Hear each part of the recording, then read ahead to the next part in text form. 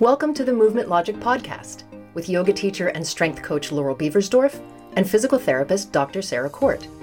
With over 30 years combined experience in the yoga, movement, and physical therapy worlds, we believe in strong opinions loosely held, which means we're not hyping outdated movement concepts.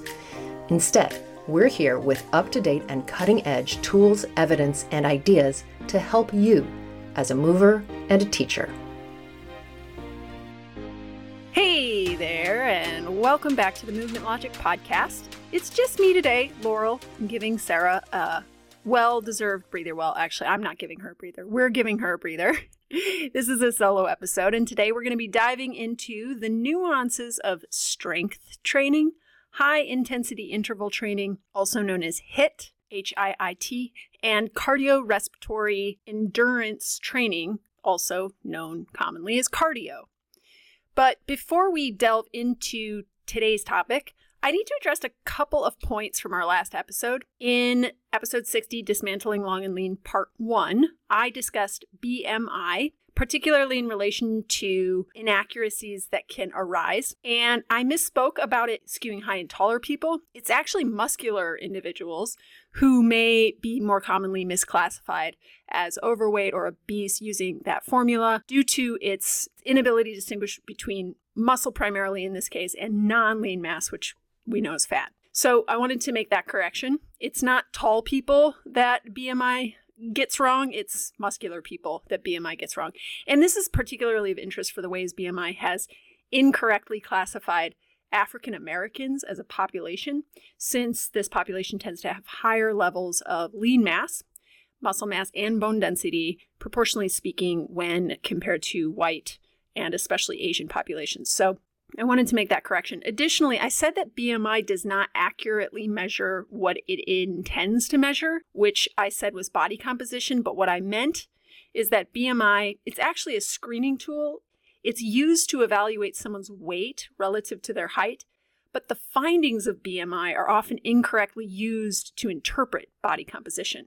So BMI as a screening tool actually doesn't tell us anything about relative amounts of lean and non-lean mass, and it also doesn't tell us anything about how fat, non-lean mass, is distributed, which is often considered to be a more important consideration to make when assessing body fat percentage and its role in determining how healthy we are or unhealthy we are. Okay, so I listened back to the episode after it was published. I caught those two areas in need of correcting and clarifying, so there you go.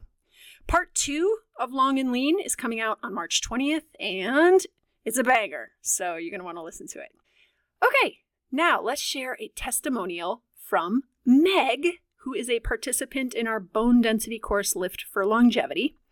Meg wrote in the Facebook group, quote, "I started this course as someone accustomed to exercising and fitness only in the last 2 years. I was nervous and very intimidated by racks, barbells, etc. I did month 2, workout B today at the gym. My back squat to box was 58 pounds versus 20 pounds at the start. I am impressed. Every new month, I think, I don't know if I can do this, and then I do. I'm so thankful I found you ladies." Meg, we are so thankful we found you. And thank you for writing that.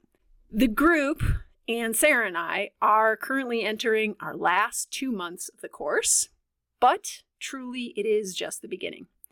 Because strength training, like brushing your teeth, is a lifelong habit, we're going to keep going. We created this 6-month course to get people started in a meaningful way, to create conditions for women between the ages of 30 and 70 plus who are often alienated from typical strength training environments. We created this course to create the conditions for them to make obvious changes to their strength with a group of people like them. And it's happening on so many levels. And so we're not going to just end the course and that's it. We're going to find ways to keep it going with this cohort and future cohorts. We're still ironing out the details, but Sarah and I decided that once you're in bone density course, you're in it forever as long as you want to keep going with us. We have this thriving Facebook group that this cohort will continue to benefit from after the course ends. And we're also planning a way past cohorts to be able to continue to benefit from the live classes with future people who are picking up heavy shit. We started out as 90 plus women strong, and we're just gonna keep building our club of badass women. We're launching again this fall, so if you want to make sure you get in on the action, get on our wait list, which is linked in the show notes. This is also where you'll get a waitlist only discount. Okay, so we're not giving any other discounts on the 2024 course except for this one, and it's a good one. So if you think you might want to join us and you'd rather pay less than more, you definitely want to get on the wait list. And that, again, is linked in the show notes. Okay, let's dive into our topic, which is strength training versus HIIT versus cardio. Or we could simplify this and say, let's talk about the difference between strength versus conditioning. In episode 6 of season 1, we delved into the question of how much exercise should we be doing. In that episode, we explored the recommendations from the CDC, the Centers for Disease Control and Prevention, regarding physical activity. And according to the CDC's physical activity guidelines, adults should aim for at least 150 minutes of moderate intensity aerobic activity or 75 minutes of vigorous intensity aerobic activity throughout the week, or an equivalent combination of both. Note that those values are the minimums of a range. So it's actually 150 to 300 minutes of moderate intensity activity or 75 to 150 minutes of vigorous intensity activity. But for the sake of having to say fewer words and also for the sake of naming the minimal effective dose, I'll just refer to the 150 minutes of moderate aerobic activity and the 75 minutes of vigorous aerobic activity. Just know that it's actually a range, but we'll speak in terms of the minimal effective dose. Additionally, muscle strengthening activities, strength training, should be done full body, right? Strength training on 2 or more days a week. Now, for older adults, because we get a lot of questions from older adults asking us, are the rules different for me? Are the things that I'm able to do different because I'm older? Usually the answer is no, and it is in this case as well. For older adults, the guidelines are similar, but they should also, according to the CDC, incorporate activities to improve balance and flexibility, which can help reduce the risk of falls. Here's where I want to add my note, which is that full range of motion strength training can maintain or even improve flexibility, and strength training in general is an evidence-based way to decrease fall risk. Okay, now let's break down what moderate and vigorous actually mean here. There are a couple of ways that I'm going to give you in this episode to measure whether or not your exercise is moderate or vigorous, but I think the best, simplest way to do it is via a talk test. Okay, so a talk test is basically a very straightforward rule of thumb for gauging respiratory rate or the rate of your breathing during exercise. Talk tests allow us to assess exercise intensity based on our ability or inability to speak for various amounts of time comfortably, right? So by checking in and monitoring this, we can gain insight into how our respiratory rate is, and that can give us a gauge on our effort level. So moderate intensity activity should get your heart rate up and make you breathe harder, but you should still be able to hold a conversation. You can't sing, but you can have a conversation. Contrast that with vigorous intensity activities, which should feel more challenging than moderate, and it should make it actually difficult to speak. So you might only be able to get a few words out at a time without having to pause to catch your breath. Okay. There's another word that we need to discuss, which is the use of the word aerobic, as in 150 minutes of moderate intensity aerobic activity or 75 minutes of vigorous intensity aerobic activity. Some argue that conditioning might be a better term. And there are 2 main reasons that I suss out for this argument, which is 1, conditioning actually encompasses, in people's minds especially, a wider range of activities beyond traditional steady state cardio. So when we think cardio, my mind goes to like the machines at the gym, right? So I think of like the treadmill and the exercycle and the stair machine. You might also think of swimming. And in fact, conditioning can include much more than just these traditional steady state cardio activities, right? So you have more options beyond the machines at the gym and running, cycling, and swimming, and etc.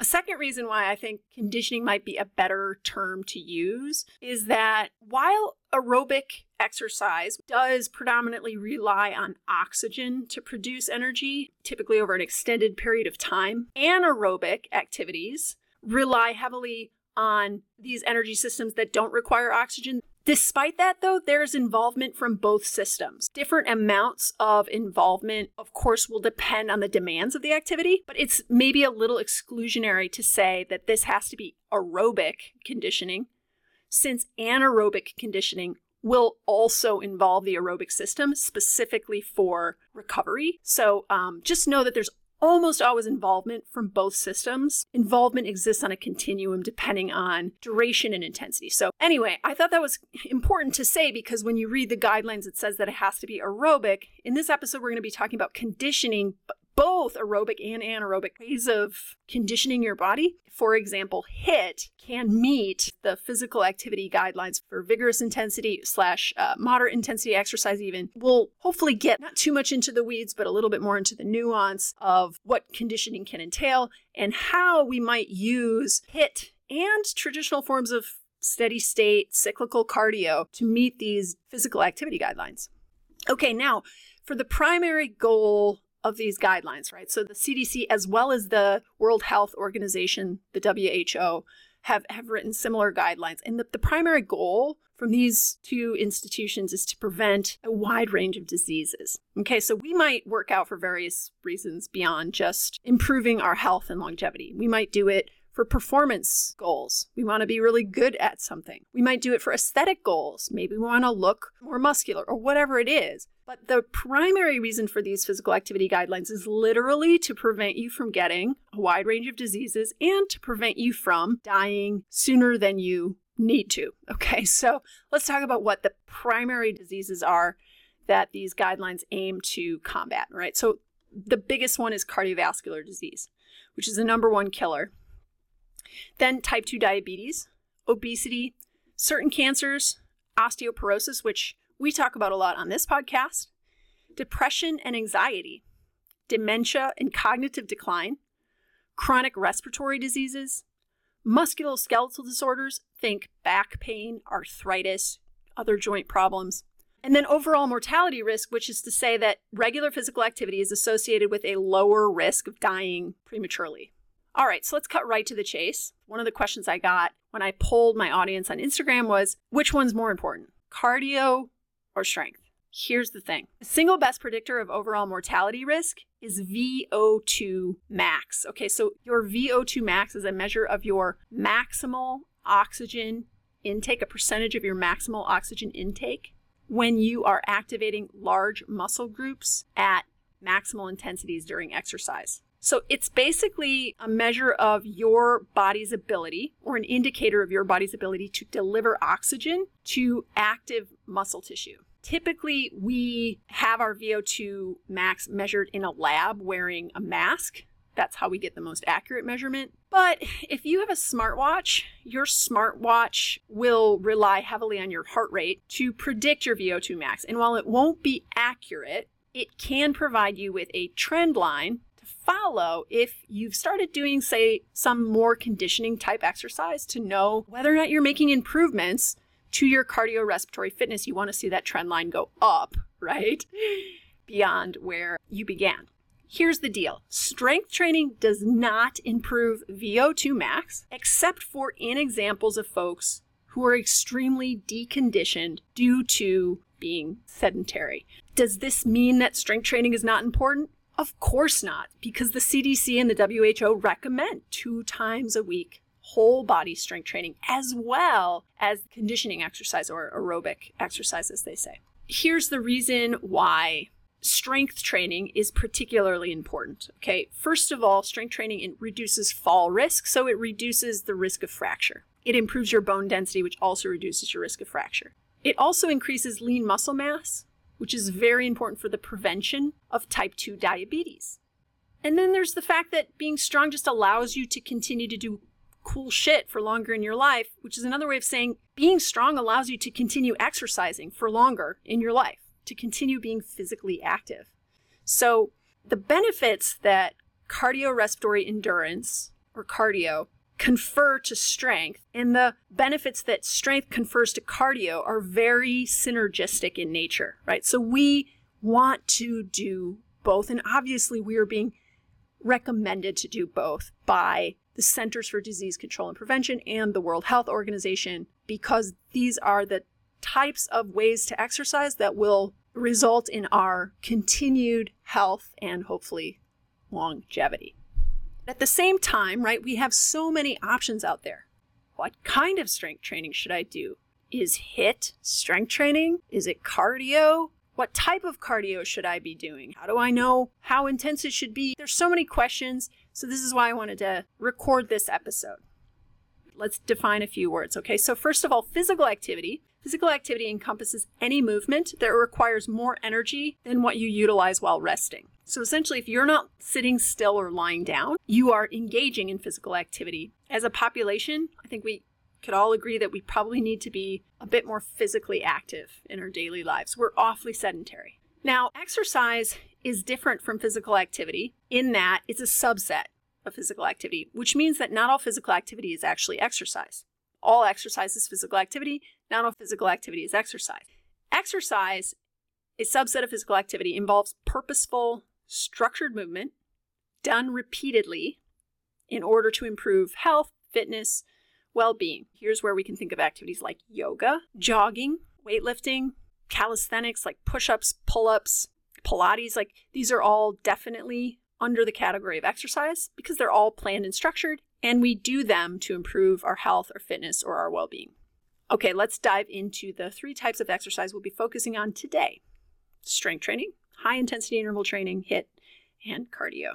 Let's define each. So strength training, which is sometimes also called resistance training, involves exercises aimed at generating maximal or near maximal force through muscle contractions against resistance.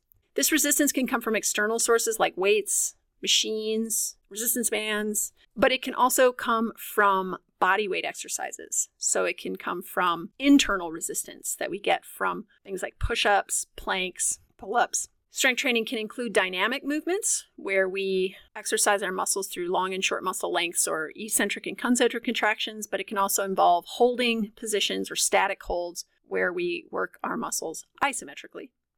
So there's a wide variety of ways we can approach resistance training or strength training. The capacities we're seeking to enhance when we resistance train or strength train are strength, right? So strength is defined as our muscles' ability to produce force.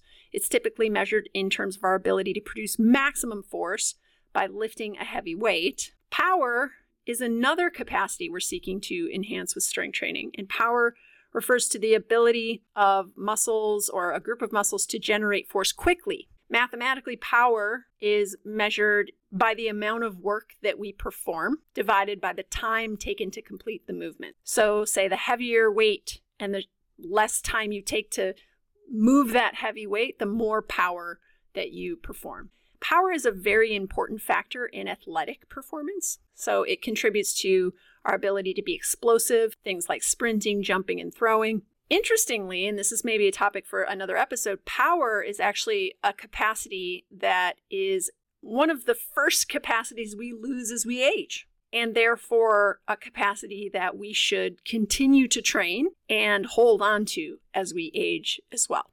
In strength training programs, exercises aimed to improve power often involve more rapid movements against resistance. So think plyometric exercises, things like box jumps, hops, skips, things like that, but also Olympic weightlifting, which we have talked about on this podcast, which involves lifting barbells quickly, as well as other ballistic movements, maybe kettlebell swings or medicine ball throws. Okay, so that's strength training or resistance training. Now, high-intensity interval training. Okay, so HIIT is characterized by brief, intense bursts of exercise followed by short recovery periods. It's intense because the demand on the heart is typically pretty high. And one reason for this is that movements are performed quickly. Oftentimes, the work to rest ratio is either a 1-to-1 or a 2-to-1. So what I mean by work to rest ratio is that, say we work for 30 seconds to do body weight squats. Okay, we do as many as we can. So we're going to do them quickly, right? It's not a heavy weight, but we're going to do them quickly for 30 seconds. And then we might rest for 30 seconds before doing another work bout of maybe a different exercise. It could also be a 2-to-1 ratio, where maybe we do body weight squats for 30 seconds and then we only rest for 15 seconds, 2-to-1, right? And then we move on to do another bout of work of a different exercise. There's a misconception that HIIT must always be so extremely intense that we're on the verge of puking, and this is just not the case.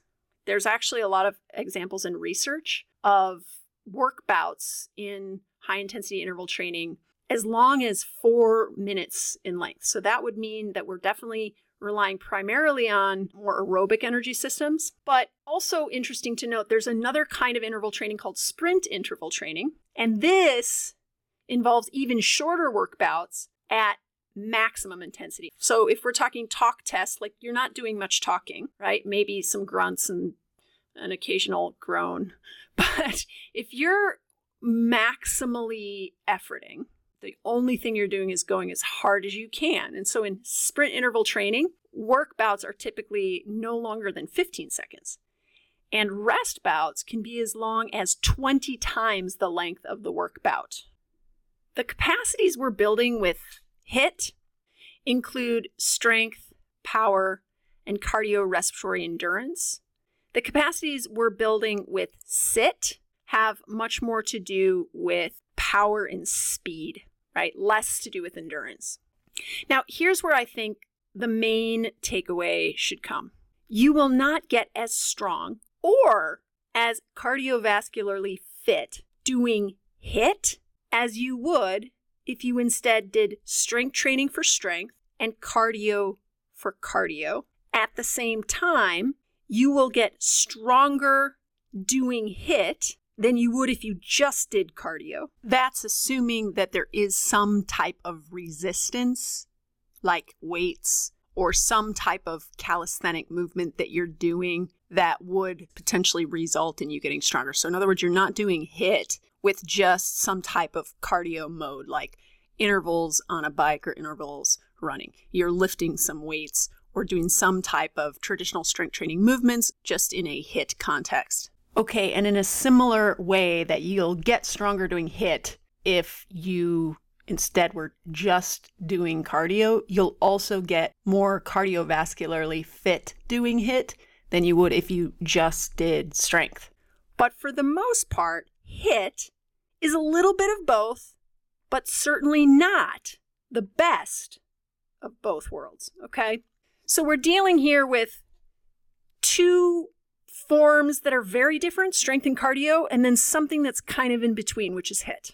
I didn't say any of that to detract from your interest in or appreciation for HIIT, because the fact of the matter is most of us are not elite athletes, so we don't need to get so hung up on how our exercise transfers to performance like elite athletes really do. Like what they do and how they spend their time matters enormously, and it doesn't for us if we're just looking to do exercise for health. And if we're looking to enjoy exercise, because that's what's going to make us want to do more of it. And I think there's, at least in my audience and members of my virtual studio and the people that I interact with online, there's a lot of interest in HIIT. And I like HIIT too. And I think that there's a lot of good reasons to enjoy it, namely for the variety of ways the workouts can be structured, which I think goes a long way toward keeping it interesting for folks. So HIIT is not steady state. It involves usually a lot of variety. It definitely involves a variety of intensities, right? You're going to work really, really hard and then you're going to rest.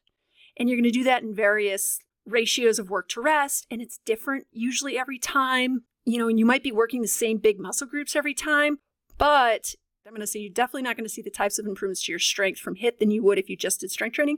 And you're also not going to see the same types of improvements to your cardiorespiratory endurance from HIIT than you would if you just did cardio.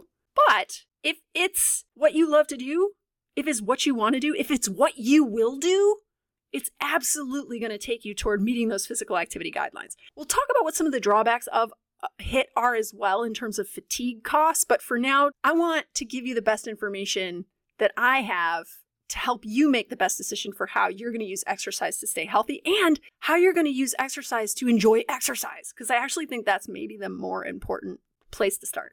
Like, what do you want to do? Okay. And also, like, there's more forms of exercise beyond just strength training, HIIT, and cardiorespiratory endurance or cardio. I'm just focusing on these three because a lot of different ways of exercising fit into these three buckets. We're also going to discuss a little bit about yoga and Pilates and things like that as well, just to kind of understand how they might and might not fit into these three buckets, or how they might and might not take you closer to meeting the physical activity guidelines. Okay, finally, we've got cardiorespiratory endurance. This refers to activities that challenge your heart, your lungs, your circulatory system primarily, in order to support energy production during exercise. Cardio includes steady state, cyclical activities like running, cycling, swimming, walking.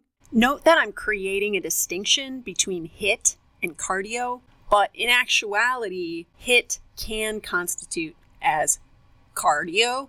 It just happens to be on the more intense end of the cardio spectrum. And we'll talk about this a little bit later, but sometimes the elevation in heart rate during HIIT can be the result of a slowing of blood flow back to the heart because of the muscles that are being worked during HIIT. And that can give us a false sense of effort as it relates to cardiorespiratory activity that involves your circulatory system. So we will talk about artificial ways of elevating the heart rate. And just know that if you're doing HIIT with weights, that could be playing into your perceived effort. But also know that HIIT can count as cardio. I'm separating HIIT away from cardio for this conversation. So think steady state cyclical activities, because that's what we're comparing with HIIT. When it's cardio, it's typically steady state cyclical activities like running, cycling, swimming, or walking. Of course, if we're going to call walking cardio, it should meet the threshold of intensity that it would need to meet to count as moderate intensity exercise or even vigorous intensity exercise. So it's going to depend on the current level of cardio fitness of the person walking, how fast they might need to walk, or whether or not they might need to be walking uphill in order for walking to provide enough of a cardiorespiratory stimulus. Here's where I want to kind of zoom out again and be like, okay, we just defined these three buckets: strength training, HIIT, cardio. For a moment here, we're going to kind of step away from strength training and just focus on HIIT and cardio, because these are what constitute conditioning.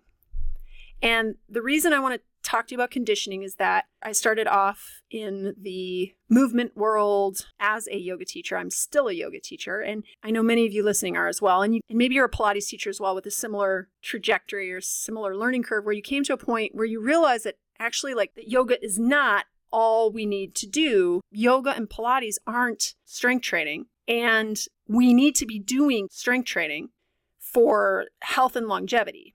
So a lot of us started doing strength training. And now I feel like I'm noticing, in myself, I notice this as well, people that I come into contact with online, is that now we tend to think that strength training is all we need, or yoga and strength training is all we need. And I'm here to say that you need the S, the strength, but you also need the conditioning. So we want to put the C back in S&C. And I got my Certified Strength and Conditioning Specialist certification, the CSCS. And I definitely got it because I was really super into strength training, but while getting it, became much more interested in conditioning, and have since started running a lot more than I strength train actually at the moment. But the whole purpose of this episode is really to open up your mind. Some of you who think like you've got your bases covered if all you're doing is strength training, or if all you're doing is yoga even, to make you see that actually you might want to consider pursuing these other ways of challenging your body, even if it's just meeting the minimal physical activity guidelines set out by the CDC or WHO, which, by the way, would be wonderful. They've given us the minimal effective dose that we need to really move the needle. And I think that that's where we should definitely set our sights, right? If you want to do more than that, great. But I would try to meet the minimum. Let's talk about HIIT and cardio, because these both are forms of conditioning, the thing that we might be missing, at least in this audience. Conditioning, let's define it. Conditioning refers to a broad category of exercises intended to enhance endurance. Endurance in this context refers to the muscle's capability to consistently generate submaximal forces repeatedly over a set period of time.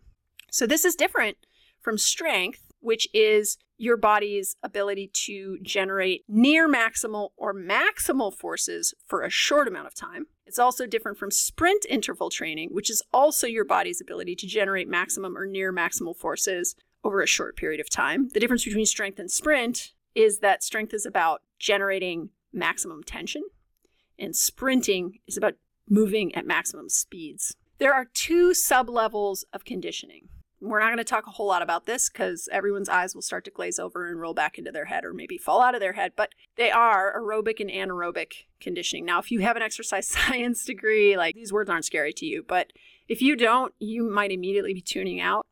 I just want you to know 2 things about aerobic and anaerobic conditioning. They refer to metabolic pathways, which is just the way that your body produces energy for exercise. Okay, and these are 2 different pathways. Aerobic conditioning, also known as cardiovascular exercise or cardio, relies on oxygen. And the thing to know about that is that processes that require oxygen just take longer. However, this is an efficient process that produces a lot of energy. So when we're doing exercise that uses oxygen, we're probably producing submaximal forces because it takes longer, but we're able to sustain that activity for longer periods of time. As I said, aerobic conditioning can involve both cyclical, steady-state cardio and HIIT. Technically, when we think HIIT, though, we might think, well, it's high, and so cardio is supposed to be submaximal forces because we're using oxygen, because, it takes longer. Just know that HIIT is a combination of both. Depending on how you approach it, it could very much be an aerobic conditioning stimulus primarily. Now, anaerobic conditioning, this type of exercise, does not rely on oxygen to make energy because it takes too long. It requires energy rapidly to support very high levels of muscle force production. But what it does use, there's limited storage capacity for that type of energy in your body. So you use it up quickly. And this form of energy production involves a rapid waste product buildup that will then interfere with muscle force production. So if you've ever experienced the burn, okay, you're probably experiencing some of that buildup. Okay, so the 2 things I want you to know about aerobic and anaerobic is aerobic uses oxygen to produce submaximal forces for long periods of time, and anaerobic does not use oxygen in order to produce maximal or near maximal forces for short amounts of time. Anaerobic conditioning, the non-oxygen using one, it typically involves going fast or moving heavy loads, typically also shorter duration activities lasting less than a minute, performed at maximum or near maximum intensities. This can include HIIT. It definitely includes SIT, sprint interval training, but you could also think of proprietary methods like CrossFit. CrossFit WODs are quite anaerobic in nature. WOD stands for workout of the day. They're often sometimes called METCONs for metabolic conditioning, which is kind of an empty phrase because any type of physical activity we do conditions our metabolism in a certain way. Anyway, they're sometimes called METCONs to denote this form of exercise, which involves intense work bouts and minimal rest. You can also think of boot camp style workouts where you're going to do things like burpees, box jumps, jumping rope, maybe sprinting on a treadmill or rowing sprints on a rower. Anaerobic conditioning exercise can also include kettlebell workouts involving explosive movements. Now, here's another thing. Strength training also relies heavily on anaerobic energy production because muscle forces are high. Speed of movement is not high, but muscle forces are high. However, since strength training does not rely heavily on circulatory system factors, but rather it relies heavily on neuromuscular system factors like neuromuscular excitability, muscle recruitment efficiency, adaptations of those natures that arise from strength training, that arise from getting stronger. What this means is that there are very different physiological pathways involved in the adaptations that we challenge and enhance with strength training than there are for the ones we challenge and enhance with conditioning, whether it be anaerobic or aerobic. This is why they live in very different categories. We've got strength, and then we've got conditioning. Now, they are not totally unrelated. But they should be thought of as distinct forms of exercise, especially if we want to better understand how to meet the physical activity guidelines for both and how HIIT and formats like it might occupy kind of that middle ground between the two and give us a little bit of both types of adaptations that arise from these different physiological pathways, okay? So aerobic exercise can be maintained for longer periods of time, typically more than a minute, and anaerobic exercise can be maintained for shorter periods of time, typically less than a minute, before you will need to rest. While you're resting, though, from anaerobic exercise, typically your body will then lean more into your aerobic metabolism to replenish its energy stores. So think of the phrase, I need to catch my breath. After very intense bouts of exercise, your body needs to catch its breath and it needs to recover. That's where the aerobic system comes into play with anaerobic conditioning. It's like switching gears in your car from speeding to cruising, right? The aerobic system helps your body recover by using oxygen to produce energy more steadily. It's a slower but more sustainable energy source and therefore plays a very important role in anaerobic conditioning. No exercise is strictly confined to being purely aerobic or anaerobic exercise. It's more like a continuum. Both systems are involved to varying degrees, but different types of exercise or different types of conditioning will rely, at least to some extent, on one more than the other, sometimes quite a bit more on one versus the other. Almost always, or I will just say always, there is a reliance on both energy systems. All right, let's compare and contrast all three in some really simple practical ways and also some slightly more sophisticated ways so that we can see where these three buckets, I like to think of them like buckets for the types of exercises we might be doing, which bucket do they go in? Let's see where they converge and diverge as forms of exercise and the benefits that they give us. So let's start with something really simple and practical, like the typical length of a session. This is not a rule by any means, but it tends to be the case that strength sessions are typically between 30 and 60 minutes in length, and HIIT sessions are typically between 15 and 25 minutes in length, versus cardio sessions, which can be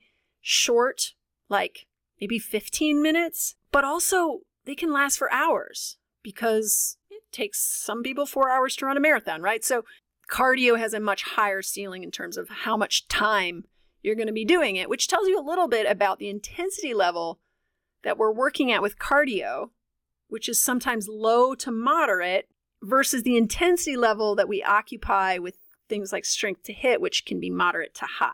Right? So we simply cannot sustain strength and HIIT for as long as cardio because the intensity is typically higher.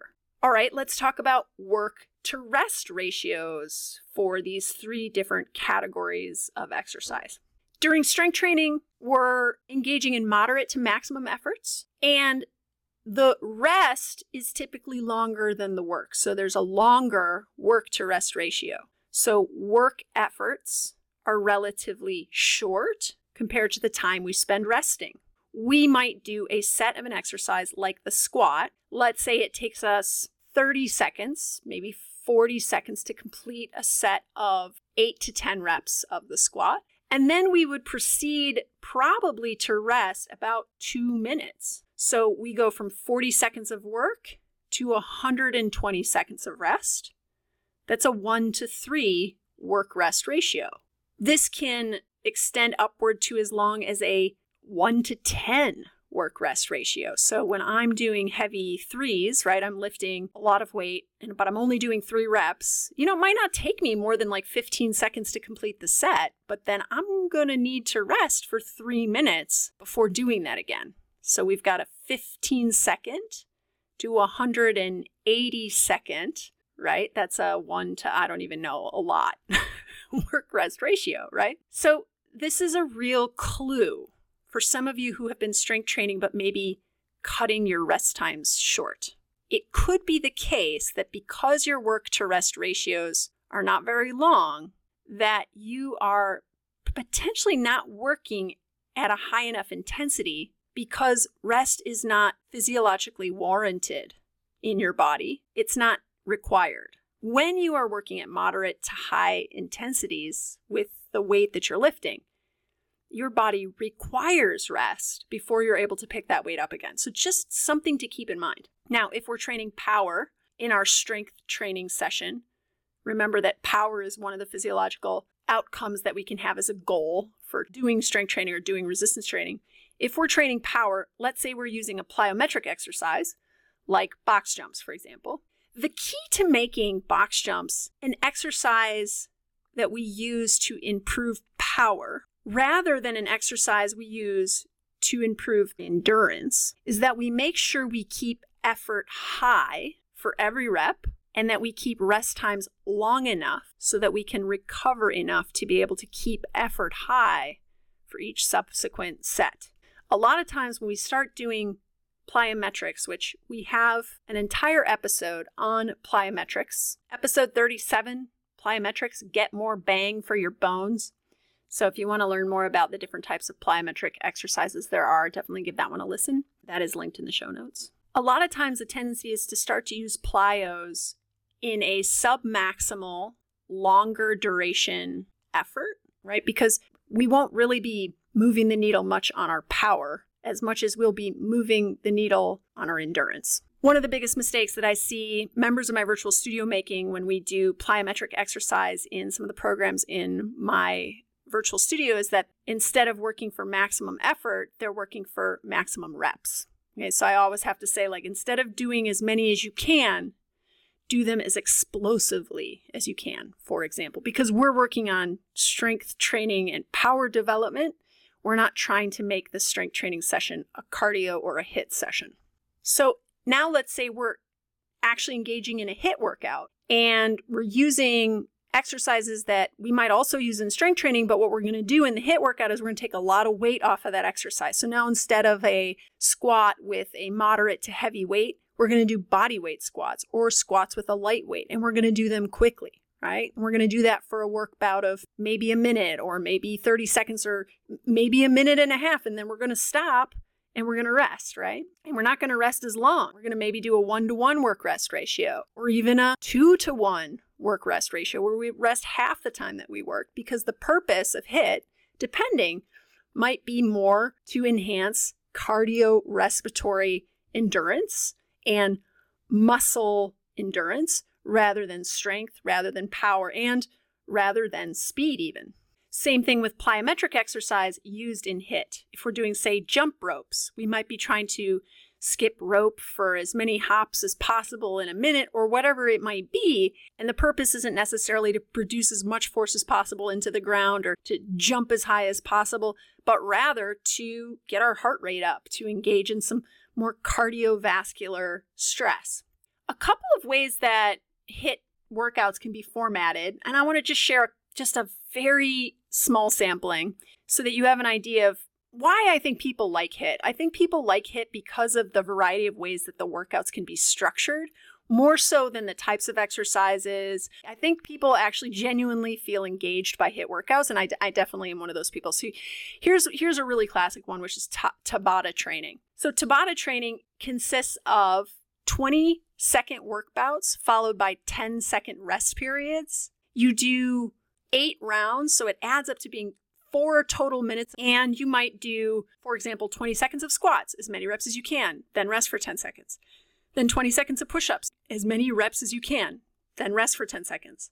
20 seconds of jumping jacks, rest for 10 seconds. And so you get the idea, and you would repeat this pattern for a total of 8 rounds, or maybe you would do 4 exercises, 2 cycles. And by the end of the 4 minutes, your heart rate is going to be pretty high. You will have done a variety of exercises that work major muscle groups. You'll be out of breath. You might be sweating, right? And then you might rest for 2 minutes and then do another 4-minute Tabata of totally different exercises. But it's a great way to structure training to really reduce rest times in order to elevate your heart rate and give you that probably mostly aerobic stimulus, honestly. Because the rest times are so low, it's unlikely that you're going to be able to sustain high forces or high speed for that long before having to rely more on your aerobic energy system. Here's another example, pyramid workouts. So this one could start with like 30 seconds of burpees, followed by 30 seconds of rest. Then 45 seconds of burpees, followed by 45 seconds of rest. 60 seconds of burpees, 60 seconds of rest. 45 seconds of burpees, 45 seconds of rest. 30 seconds of burpees, 30 seconds of rest. So the pyramid goes all the way up to the point and then comes all the way back down to the base. So those are 2 different ideas of ways to structure a high intensity interval training workout, and there are maybe thousands of more ways to do it. But I really think that the way that these workouts are structured are what really grab people, what really excite people and make people like love this way of exercising. And it might maybe also make other people hate this way of exercising. All right, now finally, cardio or cardiorespiratory endurance exercise work to rest ratio. Typically, there is no rest. Steady state means pretty much just that. We're running at about the same pace, right? And we're keeping about the same effort throughout. So let's review. Strength training, we've got shorter work bouts and longer rest periods. HIIT, we probably have something along the lines of a 1-to-1 or even a 2-to-1. And then cardio, we don't rest. Let's talk now about demands and limiters. In general, the limitation that we experience in our ability to do a thing is oftentimes the thing that activity trains. Okay, so what does that mean? So a limitation to not lifting a heavy weight is not being strong. Therefore, lifting weights that are heavy for you is what's going to make you capable of lifting that future heavy weight.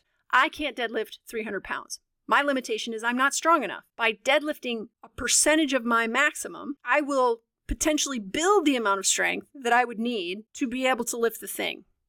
So when we want to understand what an activity helps us acquire, we should look at what the main limitations are to being able to do that activity. Strength demands near maximal to maximal force production. It's primarily limited then by our body's ability to produce the maximal or near maximal force that it needs to be able to produce to lift the weight or to work against the resistance.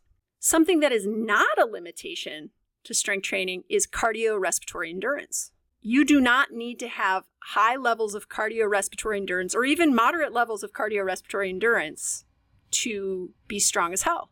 Now, there's kind of a myth that strength training is cardio, and I think it comes from this idea, it comes from the observation, the very valid observation, that our heart rate goes up when we strength train, especially after we finish a set. And this is because when we're strength training, we're contracting our muscles, and our muscles are squeezing vasculature, and they're preventing the return of blood to the heart. This makes it so that our heart actually has to beat faster to keep that blood moving, so it has to actually beat faster. There's a lot of ways to artificially elevate your heart rate. So one day I was hiking in the woods near my house, and I saw a snake, and I stopped, and I pulled out my phone and I videoed it, and my heart was racing, and I jokingly posted on social media that I saw a snake and got my cardio. But in that case, my heart is beating faster because the fight or flight response of my body has kicked in. And my body is like preparing to, fight or flee. Some other ways that you can artificially elevate your heart rate are by doing drugs, right? Like taking cocaine, I guess. Smoking cigarettes is another way. There's ways of elevating your heart rate that do not challenge your circulatory system. They just get your heart rate up.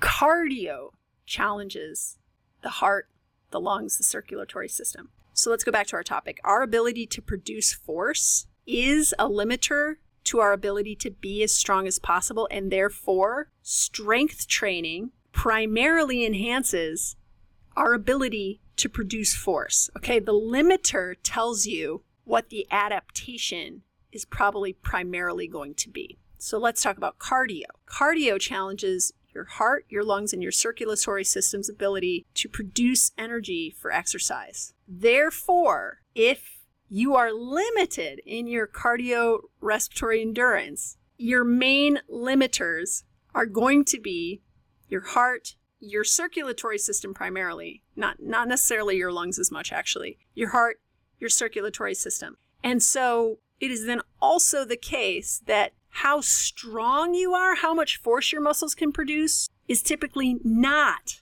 a limiter to cardiorespiratory endurance. What does this mean? It means that by training our hearts, lungs, and circulatory system to be better at supporting energy production during exercise, we have to challenge our heart, lungs, and circulatory system so that they get better at it. Getting stronger is not going to enhance our heart, lungs, and circulatory system ability to support energy production.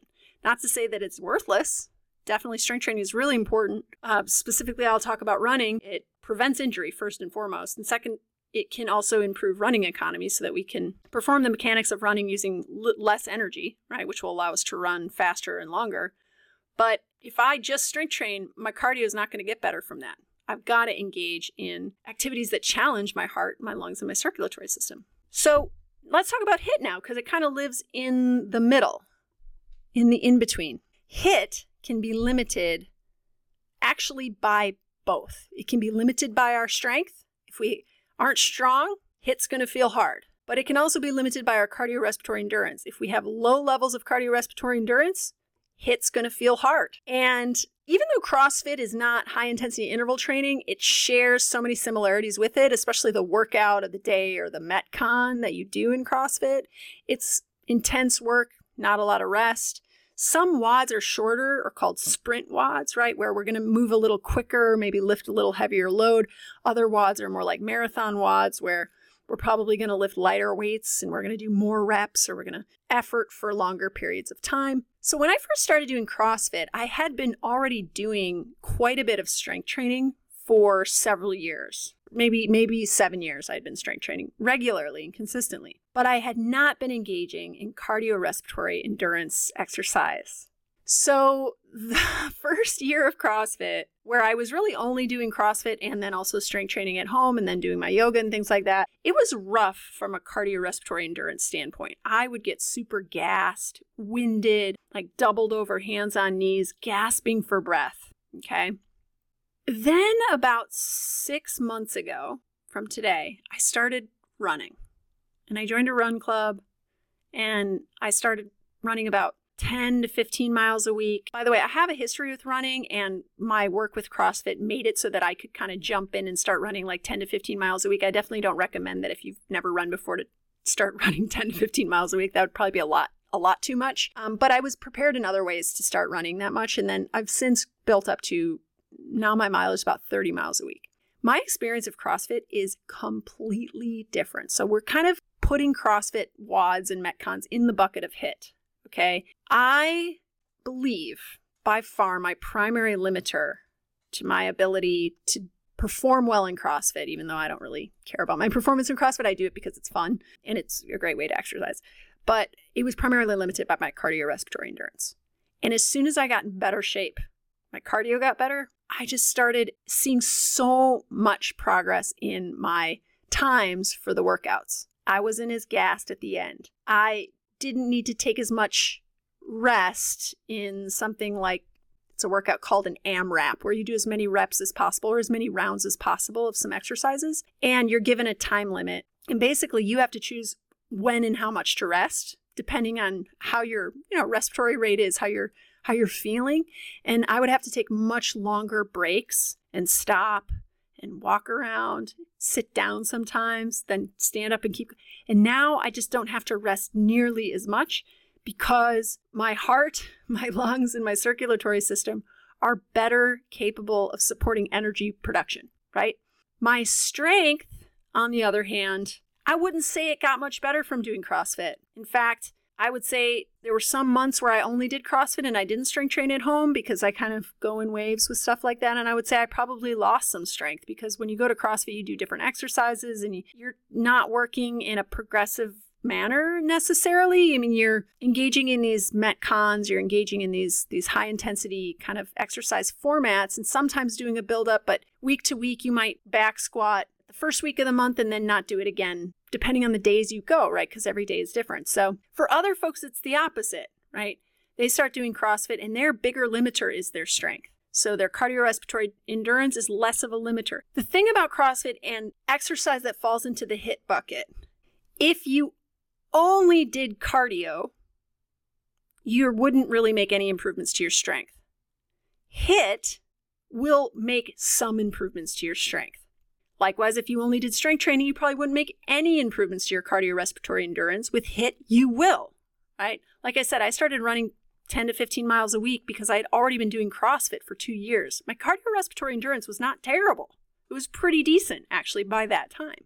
But the moral of the story is that if you want to get much stronger, or if you want to make a big improvement to your cardiorespiratory endurance, HIIT is probably not the best way to do that. It's going to make you somewhat better at both up into a point where you might actually outgrow HIIT and decide, you know what? I really want to focus on my strength and get much stronger than I can be from HIIT, and I'm going to engage in a progressive strength program. Or, you know what? I want to be in much better cardiorespiratory endurance than what I know I can achieve through HIIT. Therefore, I'm going to start doing aerobic conditioning at the gym, or join a run club, or join a swim team, or whatever it is. So, similar topic, let's talk about transference or overlap and divergence specificity. So something that has transference is like a format of exercise that has overlap in terms of adaptations and performance benefits to another format of exercise, or even an exercise to an exercise, right? Or a mode to a mode. Divergence is the degree to which two forms of exercise are specific and do not have overlap. We've already kind of talked about this, but we're putting it in slightly different terms. Strength has high transference. It has a lot of overlap to HIIT, right? If you go into doing high intensity interval training exercise, having already spent some time strength training, you're going to be better for it. Strength has low transference, low overlap to cardio. However, like I said, it's super important for injury prevention, and it can improve things like running economy. Strength has the highest overlap with strength. Duh, right? So in the bone density course, we do the deadlift, the conventional deadlift, but some similar exercises to the deadlift are, we also do the Romanian deadlift, which is a deadlift, but less range of motion, slightly straighter knees. And then we also do straight-legged bridge holds, which is a hamstring exercise, isometric, right, where we work the hamstrings from a shorter muscle length, right? All three exercises work the hamstrings, to varying degrees the glutes, right? The back or posterior chain. And all three exercises have much more overlap to the deadlift, despite their differences, than running. Of course, if we want to be strongest at the deadlift, we should do the deadlift, not the RDL, not the straight-legged bridge. But both the RDL and the straight-legged bridge are a lot better choices to improve deadlift performance than running. The adaptations that we get from running are very specific to cardiorespiratory endurance performance, and there's very little overlap or transference to strength. Now, HIIT actually has a moderate transference to strength and cardio, but HIIT has the highest overlap with HIIT, okay? Now, this is kind of as long as you are doing roughly the same kinds of exercises every time you engage in high-intensity interval training. So the CrossFit paradox is that while you are doing different exercises every day, the exercises are all kind of roughly the same. There is a select amount of exercises that you can expect to do at CrossFit. You don't do every exercise under the sun. There are no kettlebell flows at CrossFit, right? HIIT could involve exercises, though, that involve very different muscle groups. So what that means is that if you're doing primarily a HIIT format that has a lot of push-ups and kettlebell swings, that may not have a whole lot of transfer to HIIT workouts that have a lot of box jumps and jump roping. Okay, so it just depends. HIIT can also have stronger reliance on different energy systems, right? So it can be shorter, more intense work bouts that force you to use more anaerobic energy systems primarily, or the high intensity interval training session might involve longer work bouts that keep you primarily reliant on aerobic systems of energy production. So what determines the specificity of the work you're doing includes the muscle groups you're training, but also the intensity level you're training at.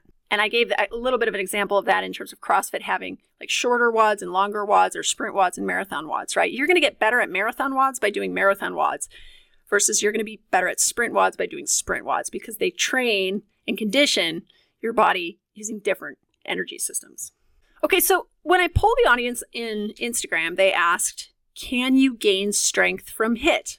Hopefully by now you can answer that question, which is you can, to a point. If you've arrived already quite strong, will you be able to build strength beyond that baseline level that you've acquired? I don't know, probably not. I can think of much better ways to do that, which would involve strength training. When I polled the audience, they asked, what if I only do strength training? Well, I would say if you only do strength training, you're probably not engaging in the type of exercise that is going to enhance your cardiorespiratory endurance. And as I said at the top of the show, VO2 max, which is the primary way we measure cardiorespiratory fitness, is probably not going to be changed at all from strength training. Therefore, if you want to meet the physical activity guidelines in order to stave off chronic disease and enhance your longevity, I would say that you should make time to do both types of exercise. You should try to do strength and cardio on a weekly basis. And we'll talk a little bit at the end of this episode about how you might go about doing that, but I think that probably will need to be a separate episode. Okay, so we're still talking about transference, overlap, and divergence specificity. Let's talk about cardio. So cardio has high transference to HIIT, per my example with CrossFit, where once I started running regularly, my CrossFit performance improved. It has fairly low transference to strength.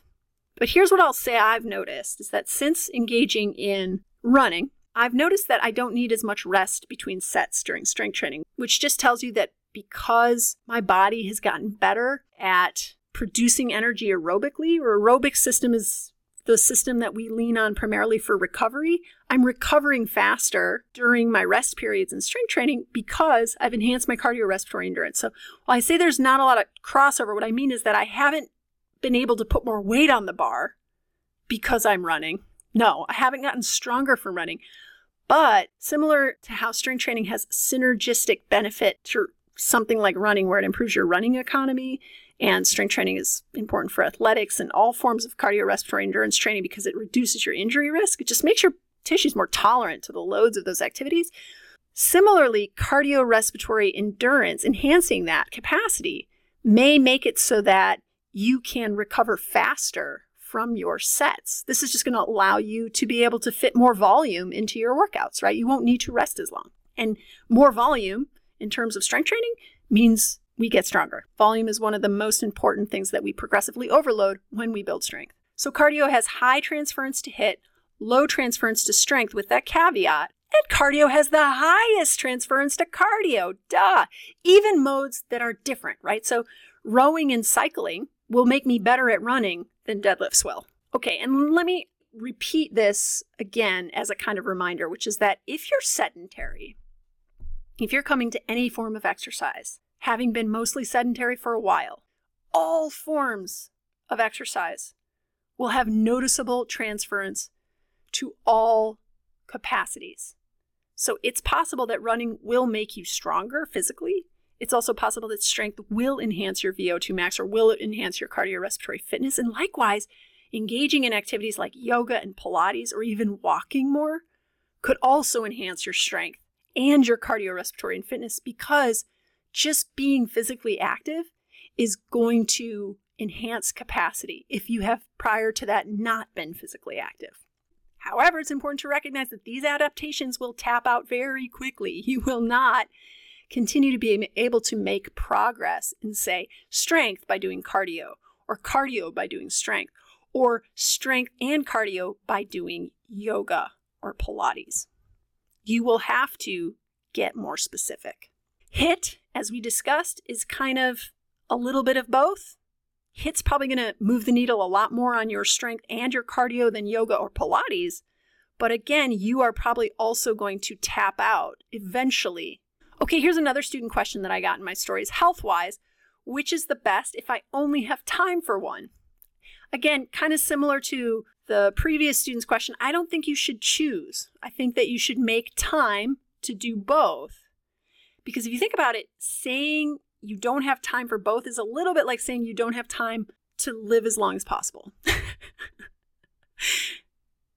Which, if you think about it, is it's sort of a trippy thing to think about, right? Like, we have to make time to live for more time. Or we have to make time to perform what I like to call weekly human maintenance. Now, life is busy and we have kids and we have jobs and we have demands and sometimes we're sick. Sometimes we're taking care of someone who's sick, right? There's all kinds of reasons why it would be difficult to exercise for 75 to 150 minutes and do 2 times weekly whole body strength training. But maybe you can kind of work it into your commute. Maybe you can choose to take the stairs, like several flights of stairs, to kind of get in that more like vigorous activity, maybe just in like a 5-minute bout. Or maybe you can actually just think a little bit more in an organized way about how you would like to be spending your time. Because if you're getting your 10,000 steps, while that's good for you, run the talk test. If you're able to sing stanzas, it's probably not moderate. It's probably more in the line of easy. Here's where I want to say that you might be able to save some time on the strength training side of it, because a lot of people think, 2 times a week, so it must be at least an hour each time, right? No. Whole body strength training means you're covering the major muscle groups. So you're doing probably these types of movements. You're doing exercises that involve upper body pushing and upper body pulling. You're doing exercises that involve squats or lunges, and exercises that involve hinges like bridges or hinges like deadlifts, okay? You could probably fit whole body strength training workouts like that cover those bases into as short as 25 to 30 minutes, no joke. If you do that twice a week, that's potentially less than an hour of your time. I've got 3 episodes that I recorded for you on these topics. How often should you strength train per week? That's episode 46. Episode 32, load and volume. When is enough? When is it too much? And then episode 9, what are the best exercises for strength? All 3 of those would be good ones to listen to, and I'll link them in the show notes. This pertains also to a student who asked, what is a good regimen for strength training? Basically, you want to cover the bases of the major muscle groups, and you want to do that in a whole body way twice a week. We talked about what does moderate and vigorous mean in terms of conditioning type exercise. We talked about the talk test. So if you can have a conversation, but you can't sing, right, like whole stanzas, you're probably in the moderate category. Your heart rate is elevated, right? It feels moderately challenging. Something that's vigorous is harder than that, and you can't really say more than a couple of words. We can also use RPE, which we've discussed a lot on this show. RPE stands for rating of perceived exertion. It's basically 1 out of 10. So if you are at a 1, you're sitting on the couch doing nothing, you're sedentary. If you're at a 10, you're max all out, as hard as you could possibly imagine working. That's how hard you're working. When we're talking about moderate intensity, we're probably talking about an RPE 5 or 6. Definitely not sitting on the couch, but also pretty far away from maximum effort. If we're talking about vigorous, so talk test is like maybe you can only speak a few short phrases before you need to catch your breath, we're probably in that 7 to 8 range. It's getting significantly harder, but we're still not max effort all out. So RPE can be a fantastic way to ensure that we're getting the dose right on an individual level. Because if you think about it, you can give 2 different people the same workout, whether it's a conditioning workout or a strength workout. And one person might say, on a scale of 1 to 10, that was a 10. And another person might say, oh no, that was like a 3 or 4. And what that means is that that program was excessive for one person and insufficient for the other one. In terms of the types of training stress each person experienced, and then also the types of adaptations they're going to expect to see. Know that below a 5 out of 10 on the RPE scale does not meet moderate intensity exercise. So here's where I like to think about when I used to teach private yoga. I'm sure if you do teach either Pilates or yoga privately, you're familiar with the student who likes to talk a lot, right? So maybe you encourage them not to talk. You're like, hey, could you just focus? Or you don't say it that way, but you're like, you try to get them to focus. You try to get them to kind of feel inward. But what if they were actually engaging in exercise that forced them to not be able to talk so much, right? And that they aren't. They came to you for yoga and Pilates. But what I'm trying to say is that oftentimes we can talk a lot while we're doing yoga and while we're doing Pilates. We might not be able to for other reasons. There are coordination aspects of those exercise formats. And I know yoga is more than exercise, right? Yoga is a cultural, spiritual tradition that originates from India, but it also can classify as exercise. There are skill and coordination components of those two formats of exercise that would probably make it hard to talk, because you literally do have to concentrate. But it's interesting to think about the inability to talk from the standpoint of respiratory rate, the talk test, versus from the standpoint of having to actually concentrate on the coordination of the activity you're engaging in, right? And I think that this is where we sometimes confuse what makes yoga asana challenging with like why cardiorespiratory endurance training is challenging or why strength training is challenging. They're different kinds of challenging. And while yoga, and I'll just speak about yoga because that's my wheelhouse, while yoga can result in enhancements to strength, probably more so than cardio, it probably won't do that for very long before you kind of tap out on those adaptations or that format's ability to, provide enough stress to yield those adaptations. Similar to walking, we have our episode 22 called Do You Really Need 10,000 Steps Per Day? Like I said, walking is not bad for you. It's really good for you. But how hard is it? And how much time is it eating up in your week to go for walks when there might be a better way to organize your time to make sure that you're meeting the level of demand your body needs to experience to result in the types of adaptations that you'd want your body to undergo in order to stay healthy. All right. Another student in Stories asked, how do I fit it all in these buckets? And this person actually used the word bucket, which I like. It seems like exercise could easily be 7 days a week. Here's where we'll talk about the fitness fatigue model. Okay. The fitness fatigue model, developed by a guy named Roger Bannister, is really just a model for understanding the relationship between fitness, those physical adaptations, those adaptations that we're looking to promote through exercise. We're understanding the relationship between fitness and then fatigue, which is the temporary and reversible reduction in exercise performance, right? So paradoxically, when we stress our bodies in order to make our bodies stronger, have better endurance, there will be a window of time between the stressor and the adaptation in which we will experience fatigue, in which we'll actually experience a decrease in performance. So if we're working to get stronger, after we strength train, we actually are weaker for a very short amount of time until we actually become even more stronger than we were when we were initially doing that strength training bout. Same thing with enhancing endurance, right? We engage in cardiorespiratory endurance training, and then the next day we see a decrease in our cardiorespiratory endurance until the following day when we see an enhancement. The fitness fatigue model. So whatever unique characteristics make you, including age, including individuality of your particular strengths and weaknesses, including training age, including just genetic ability, right? Bouts of exercise or series of exercise bouts will cause your body to adapt in certain ways. And with that, there will also be a temporary fatigue cost.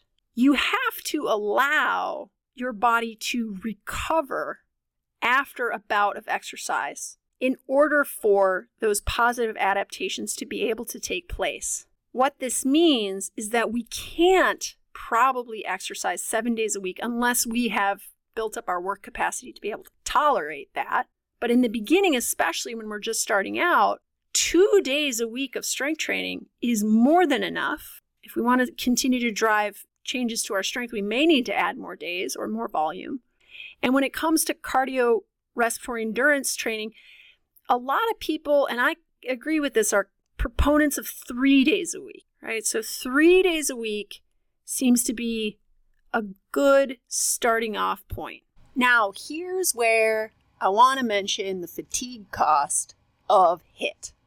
If HIIT classifies as conditioning, and more traditional steady-state cyclical modes of cardio, like running, cycling, and swimming, also count as conditioning. I think the most important difference, apart from which one you prefer, right, is to take in consideration the fatigue cost of HIIT. First of all, HIIT is probably happening at that vigorous intensity level, whereas more traditional forms of cardio can happen at that more moderate level of intensity. Additionally, HIIT, if it's using calisthenics, and weights is going to also bring into it its own type of fatigue, probably a higher amount of fatigue body-wide than what you would experience if you just did a steady state cyclical mode of cardio. Why is this important to consider? Well, when you're experiencing fatigue, which I defined using extra scientific terms like a temporary decrease in exercise performance, what the heck does that mean? It actually means you feel tired. It means that you might not feel like working out, actually. You might feel like resting. It might mean that you have some muscle soreness, right? It might mean that you just want to keep it light that day after a bout of exercise, whether it be strength or conditioning. So if we're using HIIT as our form of conditioning, take into consideration how the fatigue from that HIIT workout might then be interfering with your ability to get exercise in throughout the week in the future. If you're sore for 2 days after doing your HIIT workout, you might run out of days where you feel fresh enough to work out.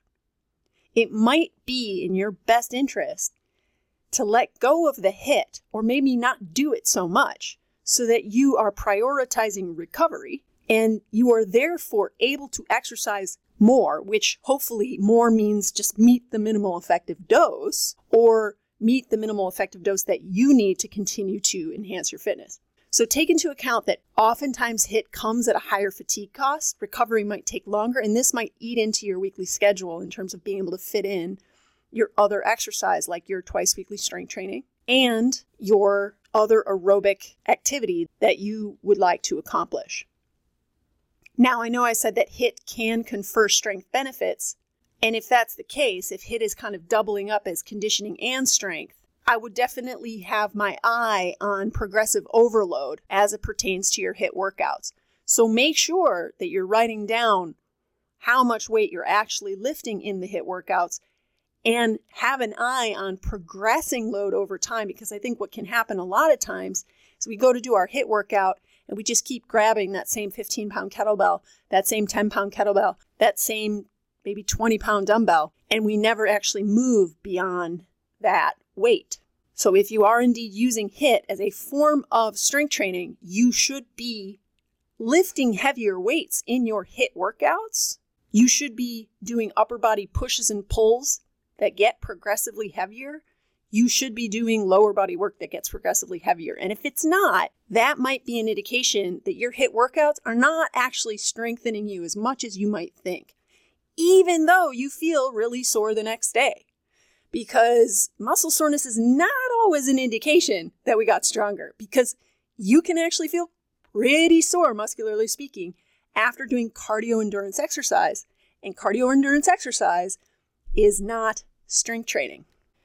How do you program strength with cardio? That's probably also a topic for another episode. But in general, you want to start with the higher intensity exercise, which is going to be strength probably. If you're doing both types of exercise on the same day, if you can leave a couple of hours between the strength and the conditioning, do it. If you can't, do the strength first, then do the conditioning.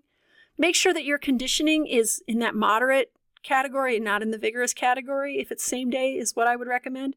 If you're doing vigorous intensity conditioning, maybe put that on its own day, right? So there you go.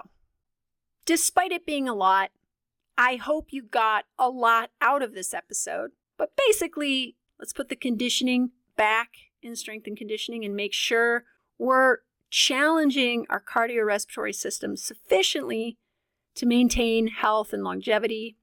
And also know that oftentimes the amount of time we need to spend doing these forms of exercise is much shorter than what the internet makes out. So definitely listen to the episodes that I told you I'd pop into the show notes.